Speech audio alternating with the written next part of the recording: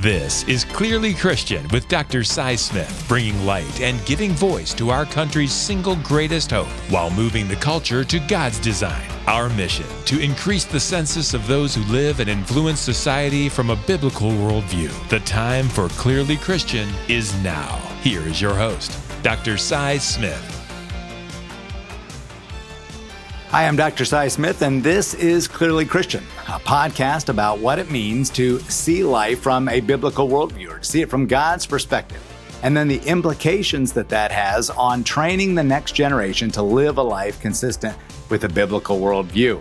I'm excited for our guest today. It's Jeff Keaton. He is the founder and CEO of Renewanation, whose mission it is perfectly aligns with the purpose of our podcast, is to give millions of children a biblical worldview. And by that means we'll transform the culture. So I'm really excited to talk to Jeff and what he's doing at Renewanation, not only through his magazine, but through other ministries that they have there. And I know you're going to enjoy what he has, particularly in light of or with regard to curriculum. And that's really where we want to start today. And let me set up today's episode by saying this. And as I say often, let's go to school.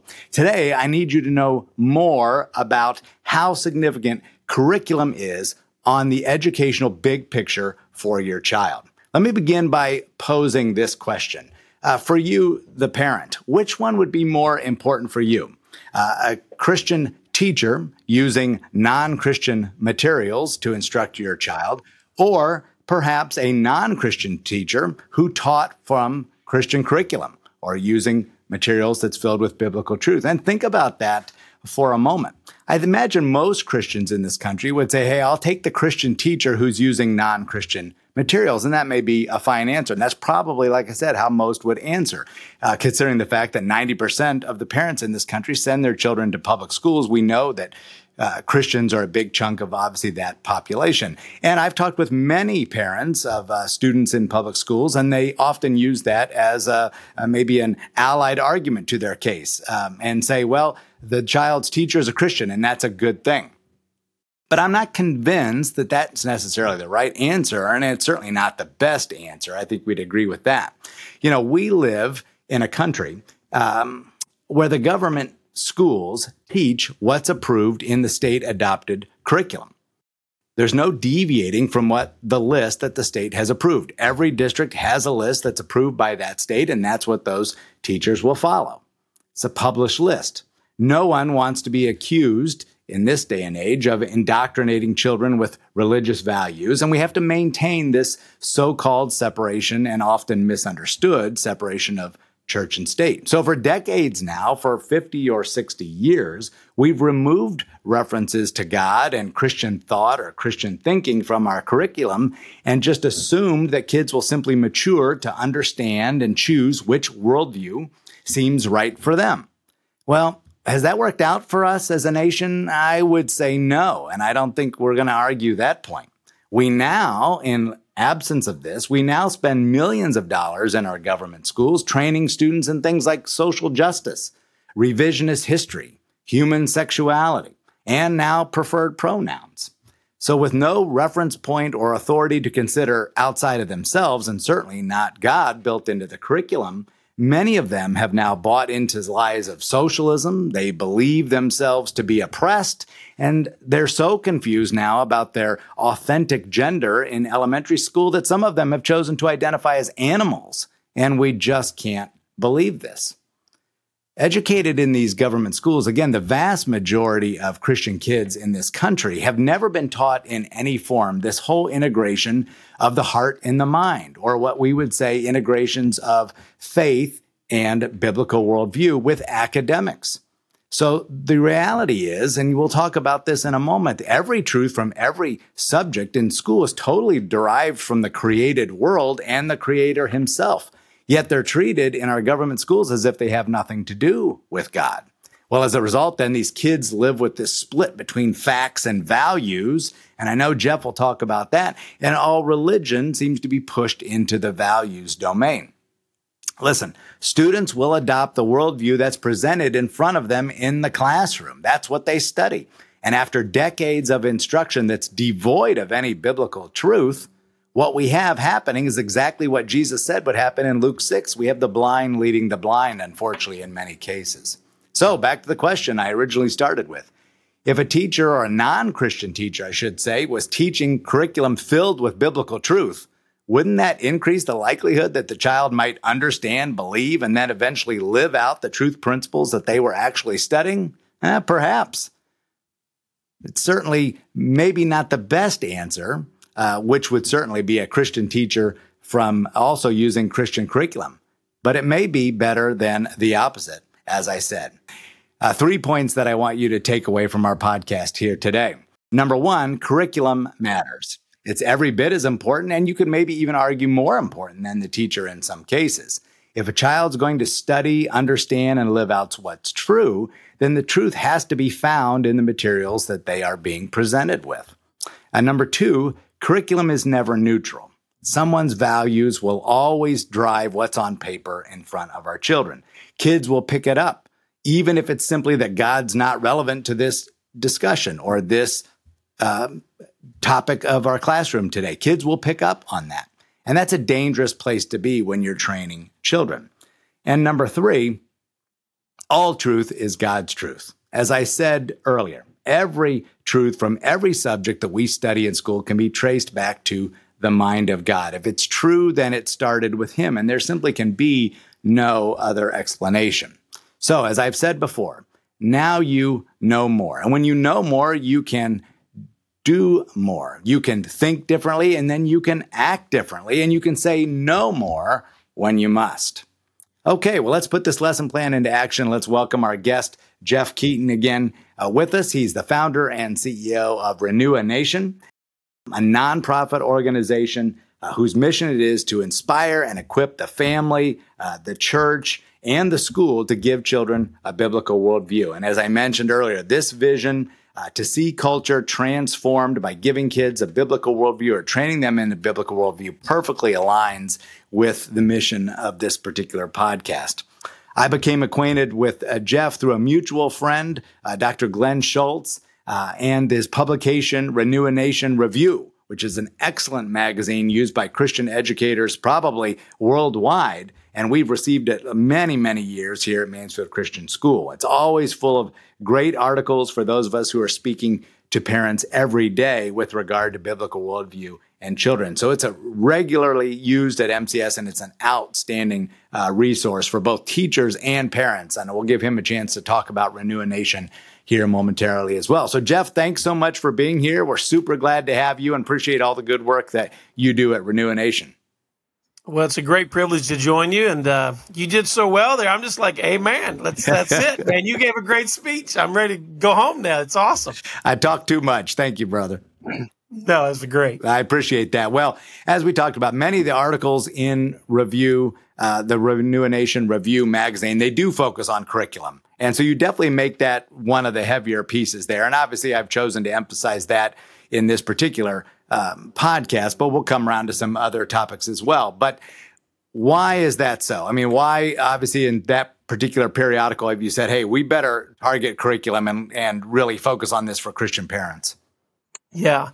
Well, just first of all, it's shocking to me how many Christians think that your curriculum or your textbook set, it doesn't matter, whether it's Christian or non-Christian.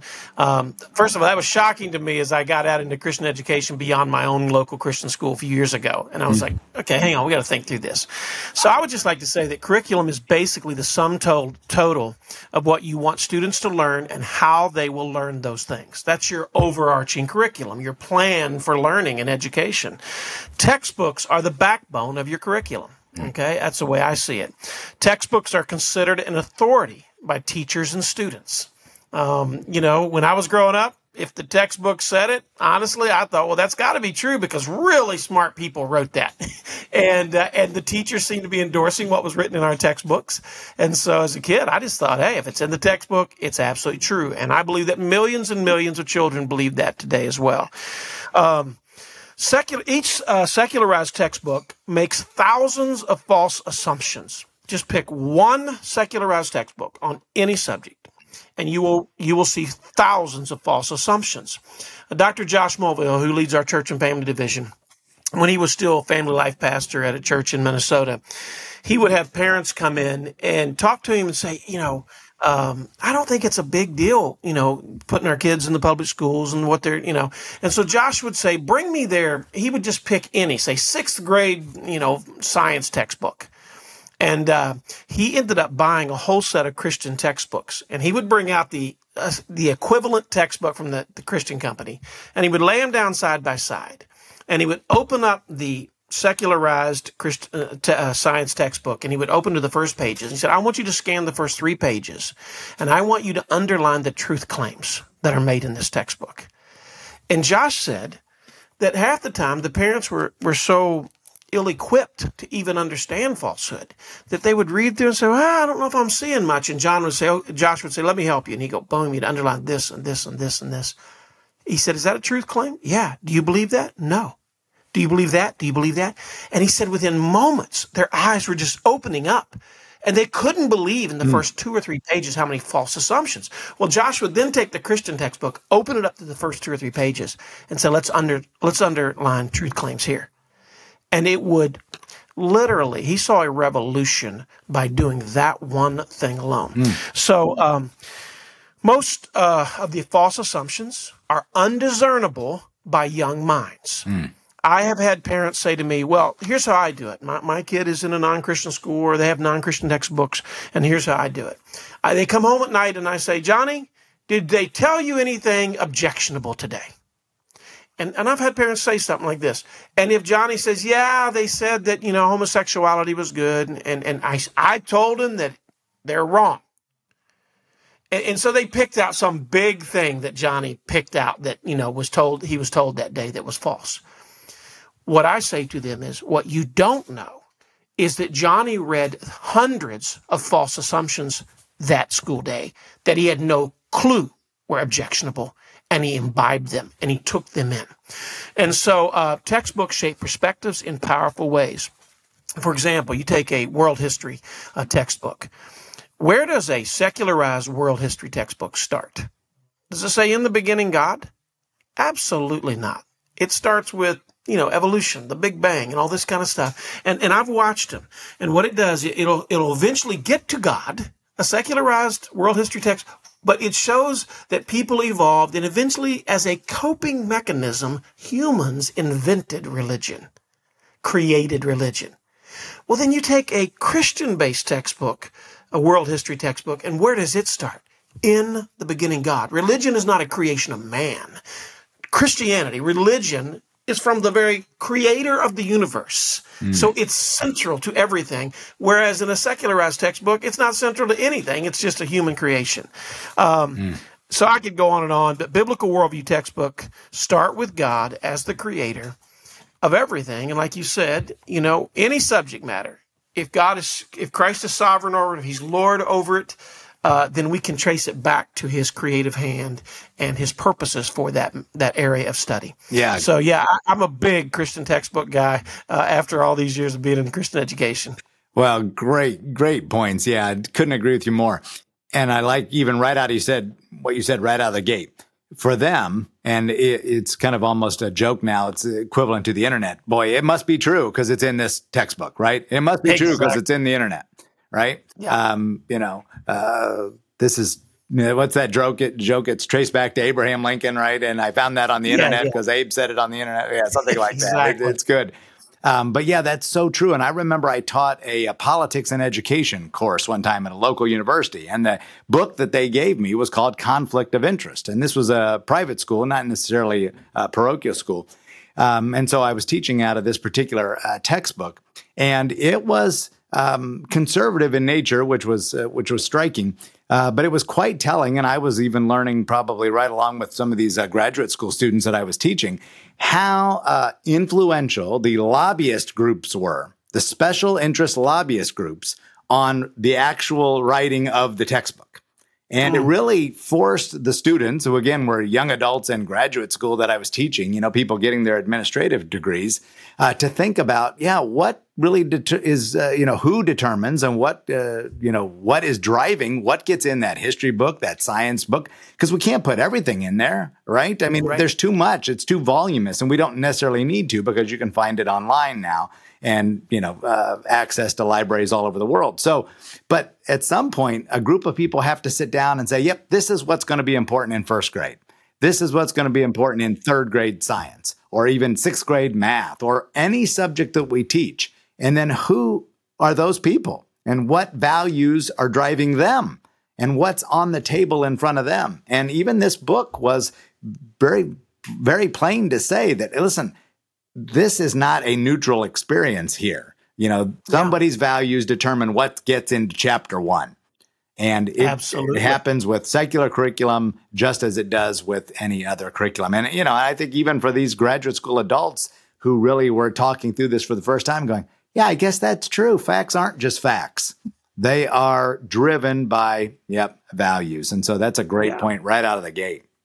Well, when you think about secularized textbooks too, money speaks, and teachers union speaks. So California is one of the largest purchasers of textbooks in the entire world, and so if California says, I'm going to buy all your textbooks, but I want this, this, and this, and our teachers union will agree only to this, this, and this, guess what? That's what's going to get in those textbooks. And those big states, thankfully, there's a few fairly conservative states, but their teachers unions are not conservative. Even Texas, their teachers unions are not conservative. And so they determine what goes in these textbooks. And then all these smaller states, guess what? They get the textbooks that the big states wanted. And so you can follow the money and figure out what's going to get put in a textbook most often. Yeah, that's exactly right. Yep. And we've all heard that, it usually starts on the coast, and then it gets, the middle of the country will probably be the last to get it. And that usually is true. And right. And you're getting those values that probably were for sale on the bigger markets. And that's so true. And I just don't think, especially not for the 22-year-old teacher who has just graduated from XYZ university, and maybe they've been at Christians as long as they can remember. Yes. But again, they went to public school, have had no training in this integration of the heart and mind. Then they went to a public college, and wonderful believer, but no integration of the heart and mind, no integration of the faith and academics. And then somebody hands them a Houghton Mifflin, Pearson, Prentice Hall. I mean, you name it. I mean, just any one of these, top 5, 6 textbook companies. Well, of course, they're just going to present what's there. And it's all they know. That's all they've had K-12. Then they went to college and they had the same thing. Meanwhile, like you said, false assumptions everywhere, and not even realize that here I am passing on things that are very unbiblical and false ideas about the world, and thinking, well, it should be fine, because as long as we know the Lord and trust him as our Savior, then it should work out. But as we've seen, that's not. We've been doing this now for 50 or 60 years. And, and I hate to say it, but now we've got litter boxes in some of our bathrooms. Are you kidding me? Exactly. And we have to use preferred pronouns, and we have to do this, that, and the other, because, boy, kids have just taken it and ran with it, because, like you said, their minds are not ready for some of these false assumptions. That's a great point. Yeah. Let me just pick up on this young teacher thing. I talked to a worldview, I consider a worldview scholar friend of mine, who really doesn't have a stake in the game, you might say, when it comes to textbooks. I said to him, what do you think about Christian textbooks? Because the argument I've gotten from some heads of Christian schools is, look, our teachers all have such a well-developed biblical worldview. They can teach from any textbook. If it's a non-Christian, they show the falsehood. They show, And I said to this friend of mine, what do you think about that argument? He said, Jeff, in a perfect world, pretty much if everybody was Francis Schaeffer, he could teach from anything. You could give him a brick wall and he could teach truth from a brick wall, okay? But this guy said to me, we don't live in a perfect world. And far too many of our teachers do not have a well-developed biblical worldview and it's never been modeled to them. They've never seen how this can be done. how you integrate, immerse, whatever you want to call it, biblical worldview into every subject. And he said, so we don't live in a perfect world, and I see Christian textbooks as an excellent guide and training tool for Christian teachers who love the Lord but don't really know how to teach this way. And that's exactly, when I started a Christian school, I started hiring public school teacher after public school teacher, and they were wonderful, godly people. They loved the Lord with all their heart, but they had never, ever been able to bring together the truth of Christianity into every area of study. Yeah. And these Christian textbooks that we used, and they've gotten better and better. We didn't have good ones years ago, but we've got some really great ones now that really do bring this stuff together, and it really helps teachers a lot. Yeah, totally agree. I think in this business, and I've been doing this now for 32 years, and I think my perspective has changed exactly the way you're talking about, because it used to be, right, our resources were scarce and they were not of the quality that they needed to be. So a lot of times we would supplement, the secular curriculum with the biblical curriculum. And that probably was the way we did it for 20, 30 years. And now I'm saying, boy, no, those days are over and the stakes are just too high. So now, start with the basis, let it train you as a teacher, let it be your core. And then if you want to bring in some other stuff because you see something there of value that maybe it's even just to point out the false assumptions, or maybe it's got some bells and whistles that are really neat. There's some manipulative for math or some other resource that obviously big money is thrown at it so that can help you out. Okay, let's do that. But let's make that the added resource if needed. Let's not make it the core. Let's start with where it all started from the very beginning. And yeah, I'm with you, brother. I'm preaching that every year to our teachers, that I know for myself, and I went to Christian school, but when I started way back 32 years ago, I sure was glad that I had that Christian curriculum in front of me, even though I knew what I was doing. I certainly relied on that textbook, and it didn't come with a lot of bells and whistles, but it definitely gave me the meat and the material that I needed to make sure at 22 I was teaching social studies and history and government and civics from a biblical worldview, and that's really what mattered. Way more than some of those bells and whistles that kids wouldn't remember that anyway. Well, speaking of some of those subjects, I've heard it said, we've lost science because we've been teaching this way in the public schools for years and years and years.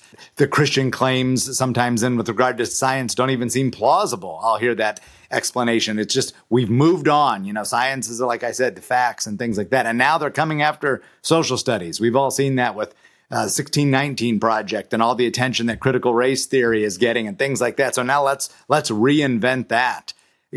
What's next? And what do you make of, specific attacks on curriculum? And what, do you think we're stopping there, or why are we going after history? Because we have lost absolute truth.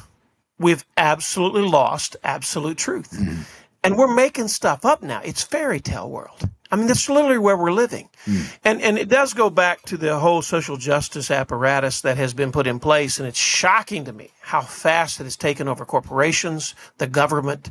I saw a woman the other day talking about a white politician. And this is a very well-known woman of color on major television. And she said, I can't stand that white man. She said, I absolutely can't stand him. She said, he has beaten, I know for a fact this guy has worked with African Americans his whole life in a positive way, okay? And she was literally making stuff up out of nowhere about how he had abused people of color. And I was sitting there going, are you kidding me? You can say this, you can make this stuff up on national television, and there are no consequences because truth doesn't matter any longer. The whole loss of an agreed upon moral code and what is true and what is not true is devastating our society. And I actually think it will be what brings about I'm not a pessimist, but I am literally seeing things that from the whole social justice movement, which is really nothing more than cultural Marxism. It goes back to the oppressed and the oppressor. And I'm sure you've had talks about that. But the bottom line is this. If what they're taught now is that if you're in the oppressed group, if you're a minority, whether it's sexually, skin color, any kind of minority, gender, if you're in the minority, whoever's in the majority is the oppressor. It doesn't matter what they do. It doesn't matter how they've lived their life. They are the oppressor. And therefore, nothing they say matters. All that matters is that I'm a victim. I'm a minority in whatever category it is, and therefore what I state is true. What you state is not true. We've lost our minds. And that's actually a part of the whole furry thing that you were referring to earlier.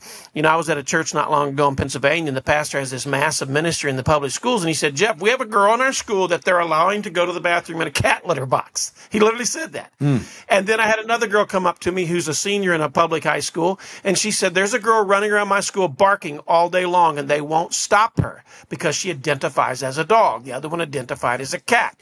This whole transgender movement, it's all the problem that we're facing, Si, is that we've lost any kind of belief in an absolute moral code. And the standard today is this. The standard of truth today in America is how you feel about yourself at any given moment. And therefore, if I feel like I'm a cat, I'm a cat. And the people who want to say to this should say to this young lady, you're not a cat. You're a human being. You are a female. Yeah. Okay? They have no basis to defend that position because they've lost their belief in absolute truth. And so I don't even know what the question was, but I'm telling you, I literally, this is blowing my mind. When we don't know what is true, then we have no basis for building a cohesive society. And Si, we have lost our minds in this society. Right. And we are headed for a very dangerous place. Right. Yeah, and I can't remember who said it, but something to the effect that this generation, that they believe with their eyes and think with their feelings, or something to that effect. And that is absolutely truth. It just doesn't make any sense whatsoever. And I think that parents in rural America would do well to pay attention to what we're saying, because I think there's this perception that those of us in the Midwest and even rural America, we're insulated from these big city values and things like furries that you're talking about. Oh, this must be only in downtown, whatever metropolis, things like where God has long lived. No, that's absolutely not the case. We have those things in North Central Ohio. I've seen them. And kids who transfer to this school will talk about things that they've seen at their local public schools, and they're exactly what you're saying. And I want to say,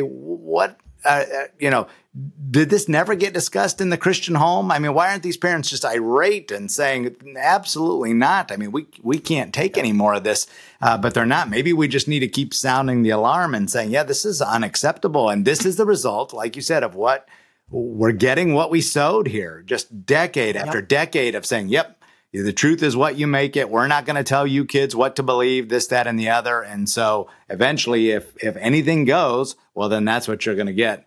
Anything goes. And but you're exactly what's right. What's so crazy about this, Si, is they want to say that public education is neutral when it comes to religion, and that they don't preach a moral code per se, which they do. But actually, this new morality is the most radical form of morality I've ever seen, because if you don't go along with transgenderism, if you don't call a kid by their right pronouns, you will get fired from your school now. So they put this whole new code of ethics in that, where everything that used to be wrong is right and everything that used to be right is wrong. I can't say to parents enough. And the crazy thing is, this stuff is being taught. Come back to textbooks. This is being taught as fact in textbooks all across America. And literally right here in my county, Roanoke, Virginia, this was several years ago, one of the teachers in my church, a public school teacher, came and said, they're trying to get me to teach my kindergartners that 2 mommies are normal and 2 daddies and not this, and that was 15 years ago. So long story short is, this falsehood is being propagated through our textbooks, through our schools. Christian education has never been more needed than it is right now, because you guys are teaching the truth from day one.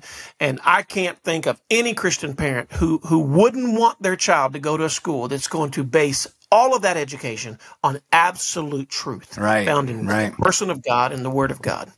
Yeah, speaking of parents, what do you tell parents? I mean, I'm sure they email you all the time or call you, things like that. Maybe even grandparents that are raising their children. We see a lot of that, or grandchildren. We see a lot of that these days. And like you said, boy, the issues of millennial parents, that could be a whole other show, because these are kids that they've been raised with it themselves. So they have a hard time. When Johnny comes home, I'm not exactly sure where to point you. So they're looking for help. They're looking for advice, if they're even in the picture at all. So it might be the parents. And what do you say to pastors as well? What do you think, what's Renewanation telling these people? Okay, let's start here. Or here's where we can give you some direction, other than just, hey, you probably need to get your kid into Christian school, right? That'd be a fine answer to me.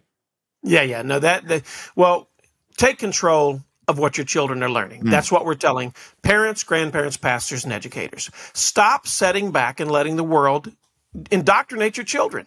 Whoever has the most access to the heart and mind of a child will determine the worldview that child develops.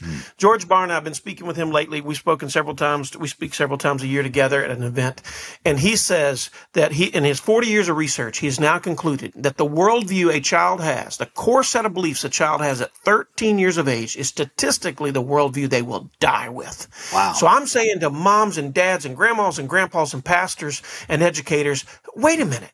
Why are you surrendering your children's mind to somebody who doesn't share your values? I mean, one day of their mind to somebody like that. So what we're saying is you've got to get engaged in the battle. First of all, stop believing that it's inevitable that every kid's going to grow up with a screwed up mind. It's not going to happen if you don't let it happen. So it starts with moms and dads. When it comes to pastors, you've got to stop being cowards. I don't mean to be unkind, but we have too many cowardly pastors who are scared to death to stand up in the pulpit and speak on the issues of the day, one of which is education. I'll tell you this real quick. I just spoke at a place where there were some leftist Christians.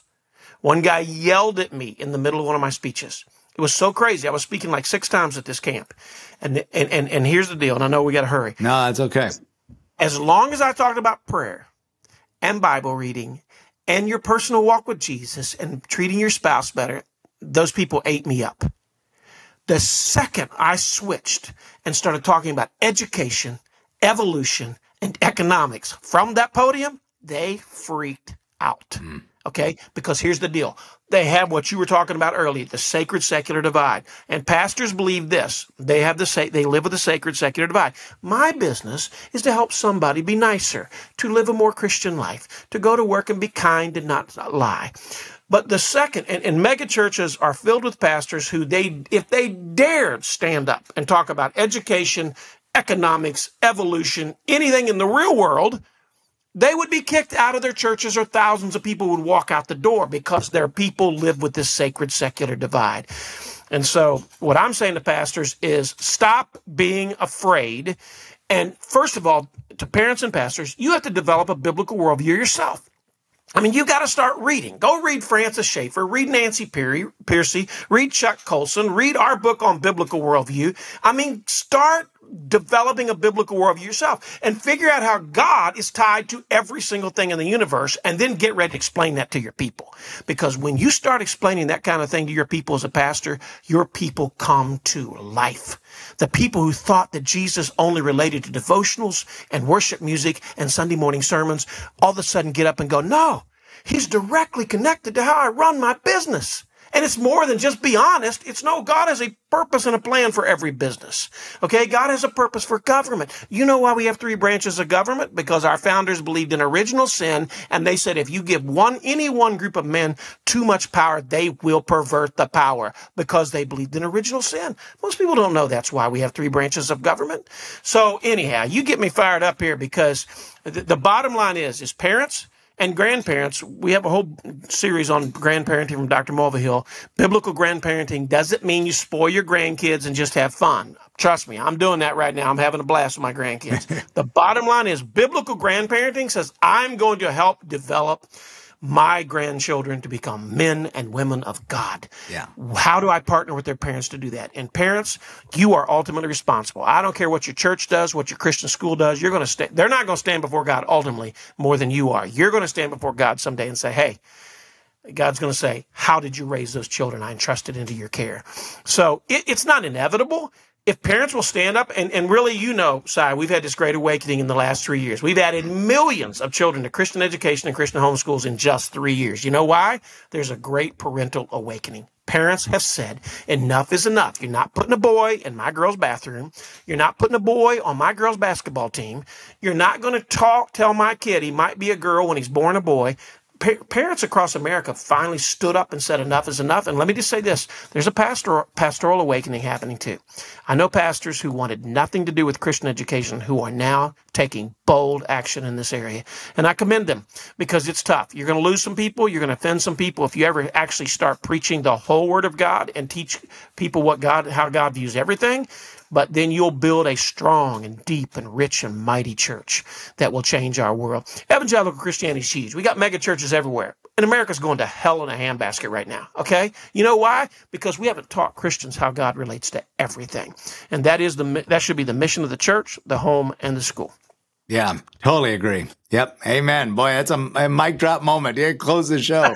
They did a great job. Yeah, I really appreciate that. And I couldn't agree more because what I'm finding is even after 32 years, now that I've done this long enough to see exactly what you're saying is, and I've spoken to our board about this and our teachers about this because they're noticing it as well. I'm saying things on stage now at programs that I didn't have to say before because the audience now wants to know we're an interdenominational, not church-sponsored Christian school. So they kind of want to know, hey, where do you guys stand on these theological issues? We know you're a Christian school, but we don't come out with these publications all the time. We have a great statement of faith, but we're not always, they're not always mindful of this. Yes, they have to sign on for it, but 9 out of 10 parents probably couldn't tell you everything that's there. So I'll come out every once in a while, Christmas programs or graduations or places where I know that hundreds and hundreds of people in the audience, and I'll say clearly who we are. All of the sudden now in the last 3 to 5 years, I'm getting applause, even, maybe some standing ovation type, cheers and amen. Yeah. And boy, I mean, they want to know that your school is not woke and that you're not on board with these issues and that you do have a plan for gender identity and it's God's plan for gender identity. And, this is how you teach it from a biblical worldview. All of a sudden, I'm getting all this support for that. And I'm even seeing that same thing, like you said, from our churches, where I'm starting to see more and more pastors say, I'm not necessarily doing it on a Sunday morning sermon, but I'm sending my kids there and I'm encouraging people maybe to give it, give it a look. They're not as PC as they used to be and worried about, people's tithe money is going to pay my private school bill. And so I don't dare speak out on education. I think those days are swiftly coming to a close because pastors are saying exactly what you said. This is my responsibility before the Lord. And I can't just look the other direction because I might offend XYZ public school teacher in the third pew. I've got to stand before my Lord someday and say, I gotta make sure that what's presented here is biblically accurate or I'm really at fault there. So I've seen firsthand. Well, why? Give us a little of your background and then segue into how they can know more. But why'd you get Renewanation started? What's your story in a nutshell in terms of what makes you, we know what makes you passionate now because we've been watching and listening to you. So I don't know if that's a question, but what's your background in terms of Renewanation? What is that organization all about? And then maybe just close with, okay, if we want more information about the organization, how they can reach you, then tell us where they can find that out. So I was a senior pastor for almost 20 years, and my first church was in the inner city of Miami, Fort Lauderdale. I ended up I went to a church that had about 30 people, and that, it was a church literally that had never paid a pastor in the 37-year history of the church, and that's where God led me for my first pastor. They sent me there out of college because I couldn't possibly hurt it. It was already at the end of a life cycle, and precious, beautiful people there. But anyhow, God did a miracle, and within about 5 years, we had about 150 children and teenagers in this church. Many of the homes were drug addicts and alcoholics who had gotten saved. It was wild, and we ended up, all those kids except for one were in a public school, so we ended up leading a Christian club in every middle and senior high school in Broward County, Florida. Our church was responsible under an organization called First Priority. My youth pastor was over all of those Christian clubs, 32 of them. And I began to go into those schools and I saw the jungle. I mean, I didn't have any desire. I mean, I grew up mostly in Christian schools, but I didn't see a great need for it. Honestly, I wasn't thinking about it. I was thinking about being a pastor and winning lost people to Jesus. And all of a sudden I was like, wait a minute. what in the world? They got them like 40 hours a week. I've got them 2 hours a week. I can't change their thinking in 2 hours. This is kind of how it started with me. I moved to Virginia, launched a Christian school in 2002 by divine providence. I took over a church where one of the board members, his question to me when I first moved here was, why? I asked him, what's the best Christian school to put my daughter Juliana in? She was in second grade. He said, why would you waste your money on a Christian school? He said, our public schools here are pretty much Christian schools. Long story short, as a 32-year-old dad, I went to a local public school. I was open. I said, I don't know. I didn't know there was any Christian public schools. Okay, I went down there and found out he didn't have a clue what he was talking about.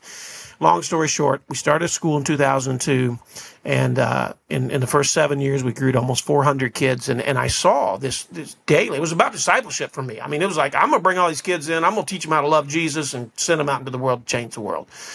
And then God just literally in 2000, the day after Thanksgiving 2007, he began to burn a vision on me that I was not going to be involved in this helping a few hundred children develop a Christian worldview or a biblical worldview through this one school, but I was going to be involved in a movement to take it to the masses.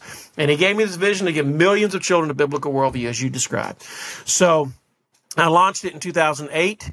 I continued to pastor until the fall of 2011, went full-time in 11, starved to death 12, 13, 14, literally. I went from a booming, phenomenal church, and I launched out and had 3 or 4 people working for me, and I starved to death for 3 or 4 years. I thought I'd like to kill me.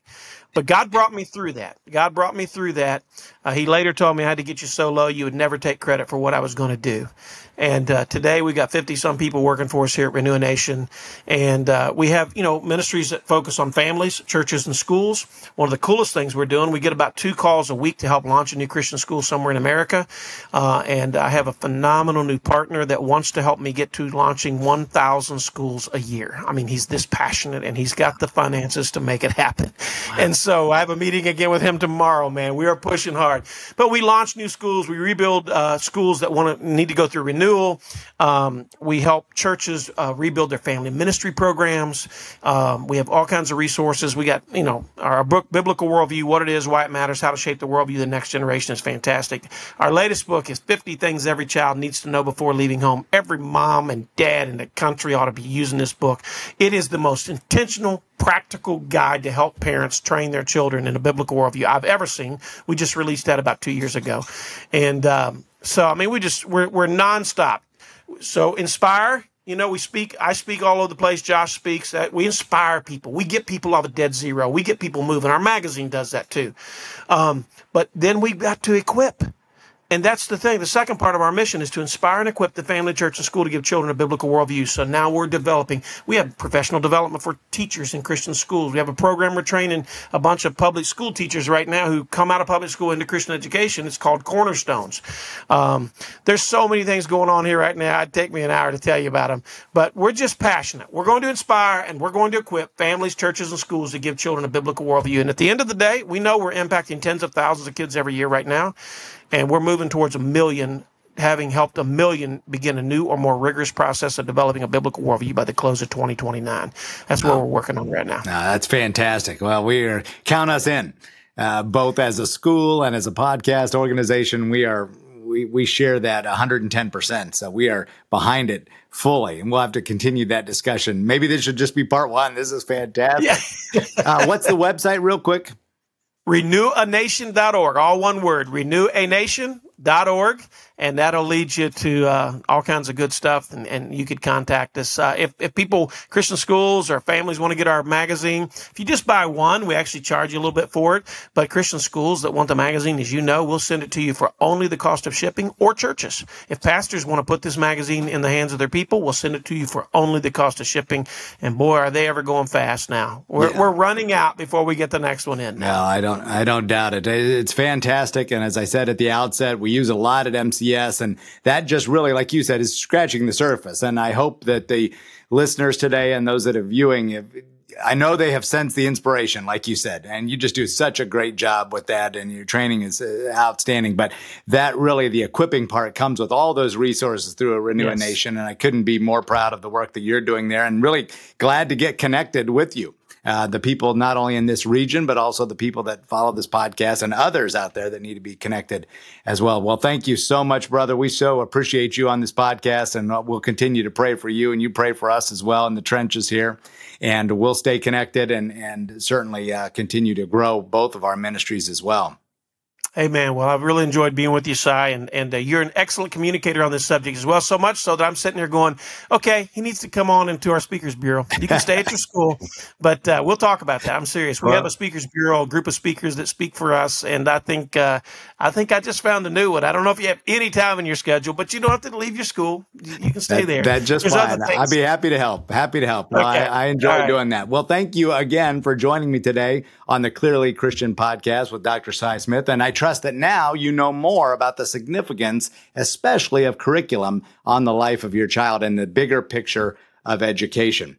Again, curriculum matters. It's never neutral. And again, all truth is God's truth. And as I always say, the only way we're going to turn things around in this country is to increase the number of people who live and operate from a biblical worldview.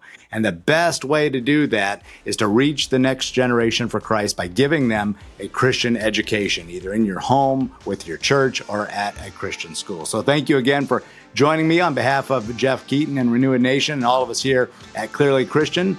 This is Dr. Si Smith with the Clearly Christian podcast. Thank you again. Thank you for listening to the Clearly Christian podcast with Dr. Si Smith. Hear more episodes at clearlychristianeducation.com. If you'd like more information about Christian education in your neighborhood, or if you're interested in education opportunities at Mansfield Christian School, or if you agree with Dr. Smith and want to help him in his mission to influence and awaken Christian America, you can send Dr. Smith an email through the clearlychristianeducation.com website. Message him on the Clearly Christian LinkedIn or Facebook page, or call the Clearly Christian Connection line at 419-756-5651. This has been the Clearly Christian podcast with Dr. Si Smith on clearlychristianeducation.com, brought to you in conjunction with Mansfield Christian School, a Bryan Media production.